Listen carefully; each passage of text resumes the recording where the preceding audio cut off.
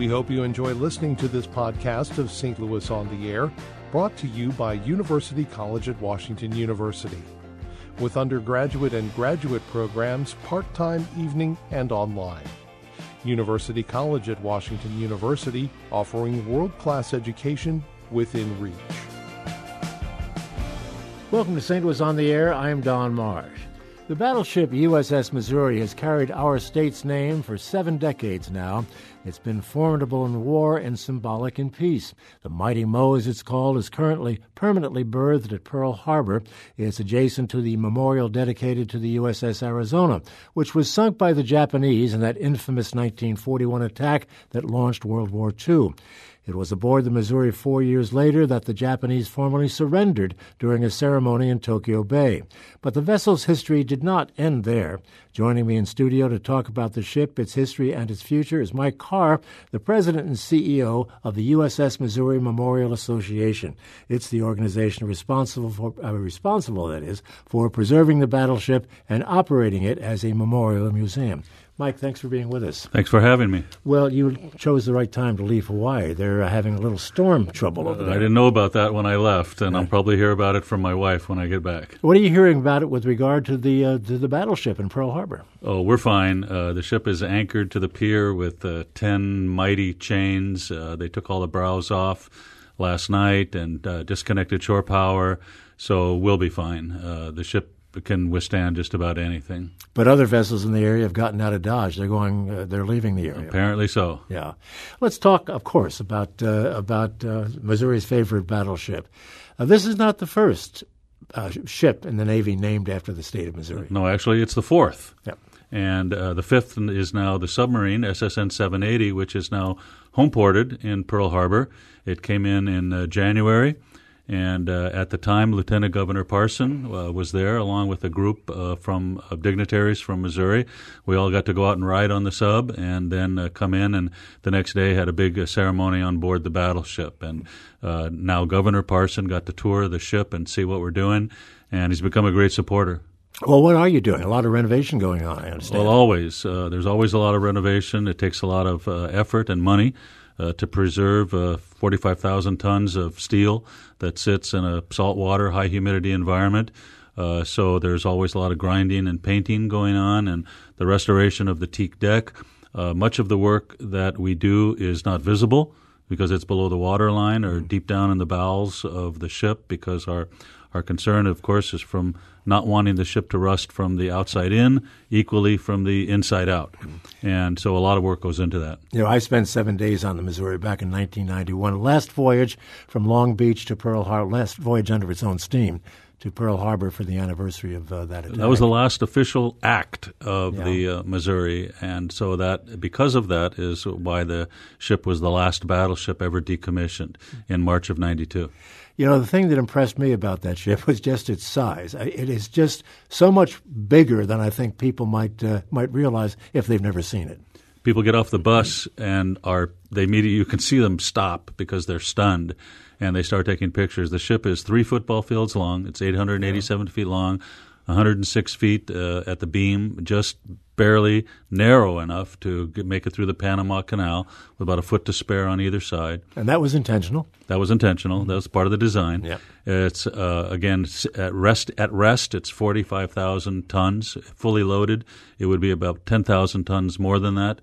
There's about 20 stories from the bottom of the hull to the top of the mast. They don't build them like that anymore. No, and a crew of, what was it, 3,000 at one time? 2,400 crew. Yeah. But when the ship was refurbished in the 1980s and they took off all the anti-aircraft 20 and 40 millimeter guns from the deck, the crew then was reduced to 1,600. And so, a third of the crew, their primary function was to operate all those anti-aircraft guns. Mm-hmm. Well, she was commissioned late. It was 1944, as I recall. And the war was not winding down, but it didn't have long to go when she got into things. No. In fact, there were 2 more battleships in various stages of construction, which the War Department stopped construction on midway through the war, actually, because I guess They knew the war was won at that point. It was just a matter of time, and technology was advancing so rapidly that it was basically passing the era of the battleships by. But the battleship Missouri was the last battleship ever launched on January 29th, 1944, and the 75th anniversary of that occasion is coming up this next January. Even so, it was late in the game. The battleship got in on a couple of big shows, Okinawa, Iwo Jima. That's right. And during the Battle of Okinawa is when the ship came under attack by the kamikaze suicide planes. Suicide planes, and that's one of the other famous stories about the ship. Most people are aware that World War II ended on the decks, but there's other stories, and the kamikaze story is one that we tell a lot. The pilot's body was recovered, and the crew was ready to toss the body overboard, but the captain, who was the first captain of the ship, William Callahan, stopped them and insisted that they give the pilot a soldier's burial, which they did the next day. And there's still a scar on the ship from that the glancing blow that plane delivered. It almost got fixed when we were in dry dock in 2009, but I caught it in time and told them, no, don't fix it. Mm-hmm. Well, what happened after that? Well, let me back up just a little bit and find out why the Missouri was selected to be the place where the surrender was performed. Well, that was courtesy of the commander-in-chief at that time, Harry Truman. And he always considered the battleship Missouri to be his ship. His daughter was the sponsor and christened the ship, and he spoke at the launching of the ship when he was then a fairly obscure senator. But then, a year and a half later, he's the president of the United States. Our sister ship, the New Jersey, was actually Halsey's flagship, and so they naturally assumed that they would get the honor. But the commander-in-chief had other ideas, and so Halsey had to transfer his flag to the Missouri. Well, if I remember correctly, I'm pretty sure I've seen video of this. When Margaret Truman was christening the ship, it was a fairly messy prospect for her, wasn't it? Apparently the bottle wasn't prepared right, and so it sprayed all over her fur coat, and I guess it smelled of champagne for the rest of the time she had it. You talk about Truman's love affair with that ship. Didn't he use it on occasion as kind of a personal cruise ship for himself? Oh, yes. He was on the ship numerous times during the time that he was president, and one time for a period, almost 2 weeks, when the ship brought him back from a conference in Rio back to Washington. And, he crossed the equator and went through all of the ceremony that you go through when you cross the equator for the first time, although they didn't, humiliate him as much as they normally do, a sailor doing it for the first time. But he definitely, there's pictures of him, eating, taking his tray through the chow line and eating with the sailors and leading calisthenics. And he definitely believed to the day he died that was his ship. And the ship became kind of a floating ambassador for the country after the war. After the war, it did. It served many diplomatic missions. On one occasion, taking the body of a Turkish ambassador who had died during the war, but they hadn't been able to take the body back because of the war. So went to Istanbul and made a number of courtesy calls on various ports. And then the Korean War broke out, and quickly she returned to duty, bombing during the Korea and providing the covering fire for the invasion of Incheon, which kind of turned the course of that war. And so was very active during the Korean War, and then was decommissioned for the first time in 1955 and sat for 30 years at Bremerton, Washington, until in the 1980s when President Reagan brought the 600 ship Navy and brought all the Iowa-class battleships back into action, and they spent about $450 million to modernize the weaponry at that time. So it was all ready for the first Gulf War, Desert Storm. Well, actually, once the Berlin Wall fell and the Cold War, as it were, ended, the decision was immediately made by the Navy to decommission all the battleships. But the Wisconsin and the Missouri they stopped those decommissionings when the first Gulf War broke out, when Iraq invaded Kuwait and occupied the country. So the Wisconsin and the Missouri, instead of being decommissioned, were sent to the Persian Gulf. Again, if I remember correctly from my voyage on the Missouri, the captain at the time was Lee Case, who just recently passed away. Yes. And I seem to remember him saying that the Missouri fired the first shot of that war. They did. They fired because for about a week the Missouri pounded the beaches of Kuwait to make it appear that they were providing a preliminary cover for an amphibious landing. Again, it was just a fake tactic because, as you'll recall, the Army went in behind the country of Kuwait and the whole war was over in a day. But then we also fired our complement of Tomahawk missiles into Baghdad, and that was it. War was over for the Missouri. Right. That was quite a job, I guess, is refitting the Missouri for modern warfare technology. Yes, I don't recall exactly how long it took, but the profile of the ship looks completely different than what it did in World War II, which for us as, restorers and preservers, we're constantly, debating, what era is it that we're restoring the ship to. And it became very obvious to us early on that we're never going to be able to restore the ship to what it looked like in World War II. That's just impossible. So all we could do was maintain the profile of the ship on her last day when she was an active duty ship. So that's our standard now.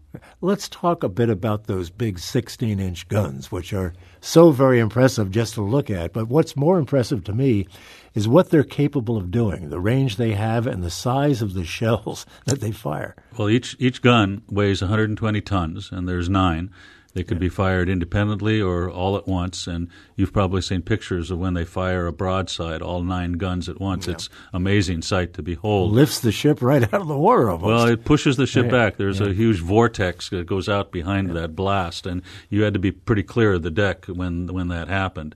But it could shoot a 2,500-pound shell about 22 or 23 miles and hit a target the size of a house from that distance. And the shell would be in the air for 50 seconds. So the targeting is very sophisticated because in 50 seconds, the Earth turns.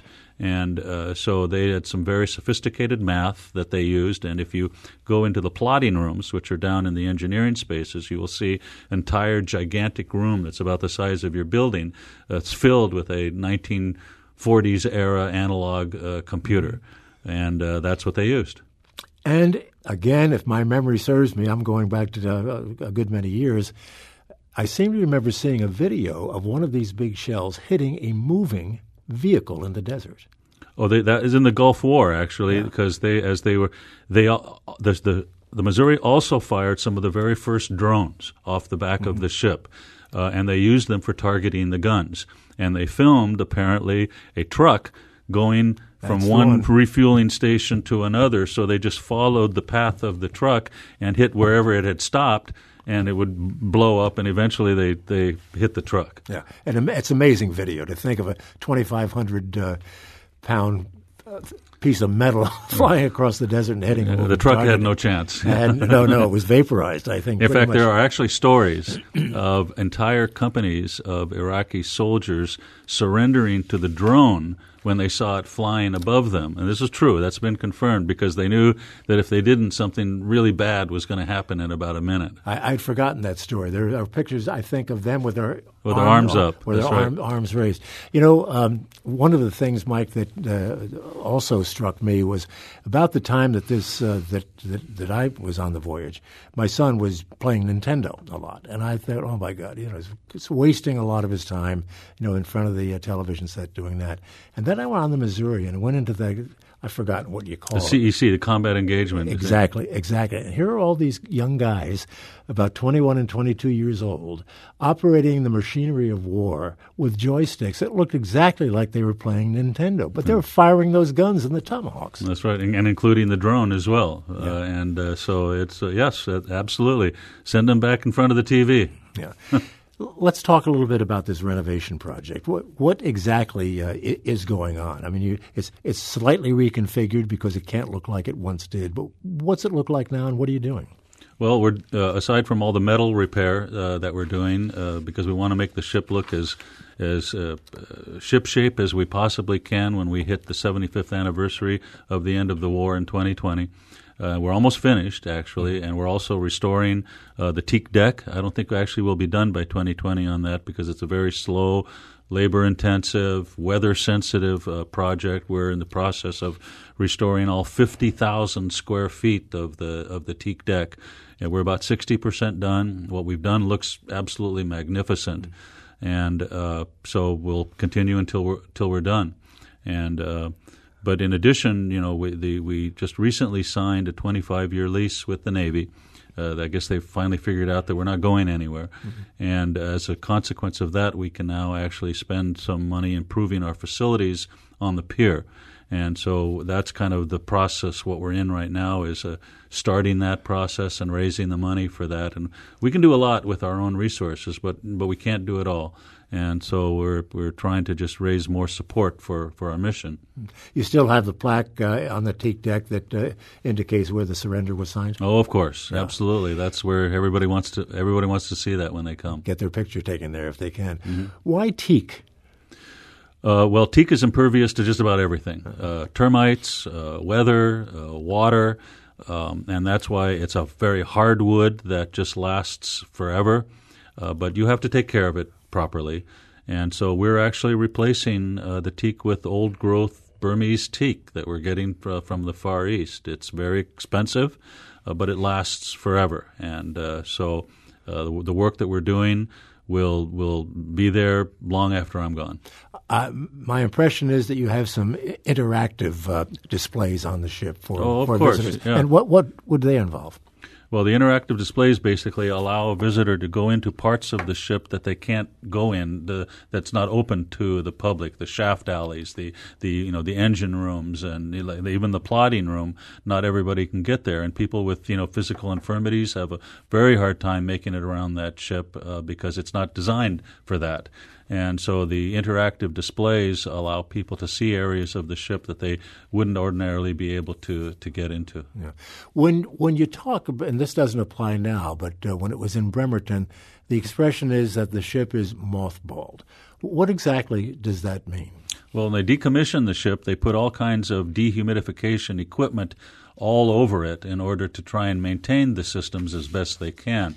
And when we took possession of the ship in 1998, all those tubes and dehumidification systems that are just blowing hot air everywhere all had to be removed, and it takes a lot of time. Yeah.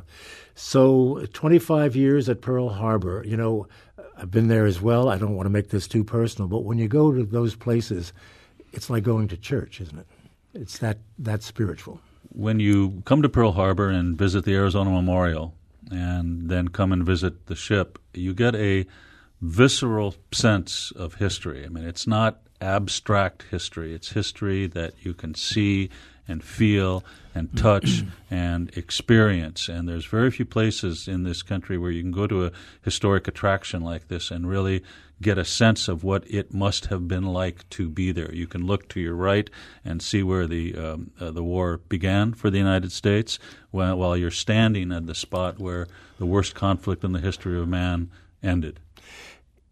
My recollection of the Arizona is the fact that this was a few years back, but that drops of oil are still coming to the surface, or were coming to the surface from the Arizona.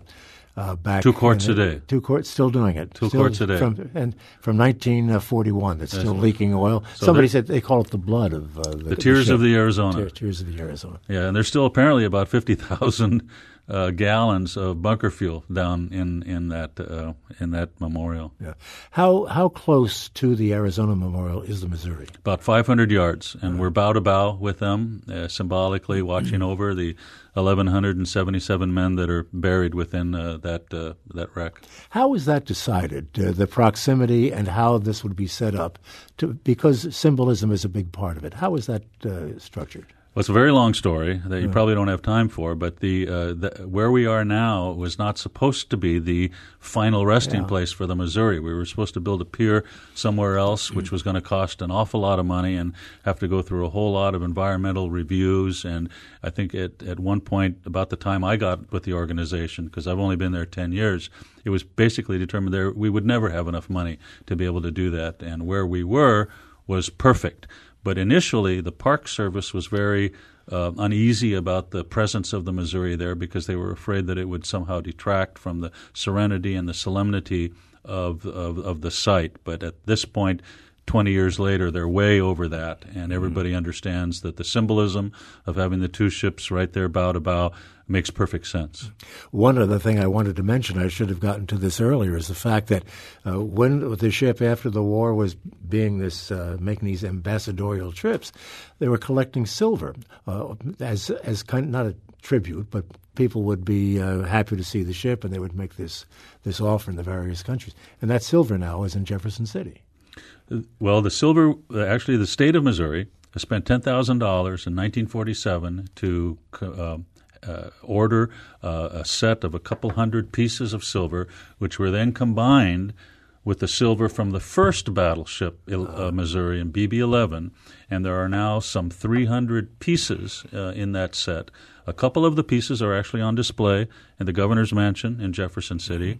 They've also generously shared some pieces with us, which we have on display now in our wardroom on this ship. But most of it is, I understand, boxed up and is in the basement of the governor's mansion. Well, I'll be darned. Not far away. No. Unfortunately, not to be seen. I have a note here. Somebody is asking technical questions. We only have a minute left. How fast does the Missouri go when it was going? At full speed, it would go 35 knots, and that's moving for 55,000 tons. But they didn't do that very often because that burned through a lot of fuel. And 2.5 million gallons of fuel oil. Is that what does that figure indicate? How much it would need per voyage, or well, I think that's how much it held. Actually, okay. 30,000 gallons of aviation fuel and 239,000 gallons of fresh water. It's a city. It's a city. Yeah. And all the food that you need to feed 2,400 men. Yeah. Well, what is your favorite part of the ship and the Enterprise? I get to work very early every day, and it's such a special time of day to watch the sun coming up, and as Pearl Harbor comes alive, and the ship is the most significant part of the ship, and we're the only battleship that actually sits in the middle of an active duty Navy base. And the people there at the base are very proud to have the ship there. In fact, the ship is the primary venue for military ceremonies for all branches of the service. We do almost 800 of those ceremonies every year. I've got to end it there. Mike Hart, thank you so much. I would just suggest anybody who can to visit Pearl Harbor and see the Arizona and the Missouri. Thank you. Thank you for being with us. Podcast episodes of St. Louis on the Air are available at stlpublicradio.org. You can get them there or any place you get your podcasts. It's a production of St. Louis Public Radio, 90.7 KWMU. Thanks for listening. I'm Don Marsh.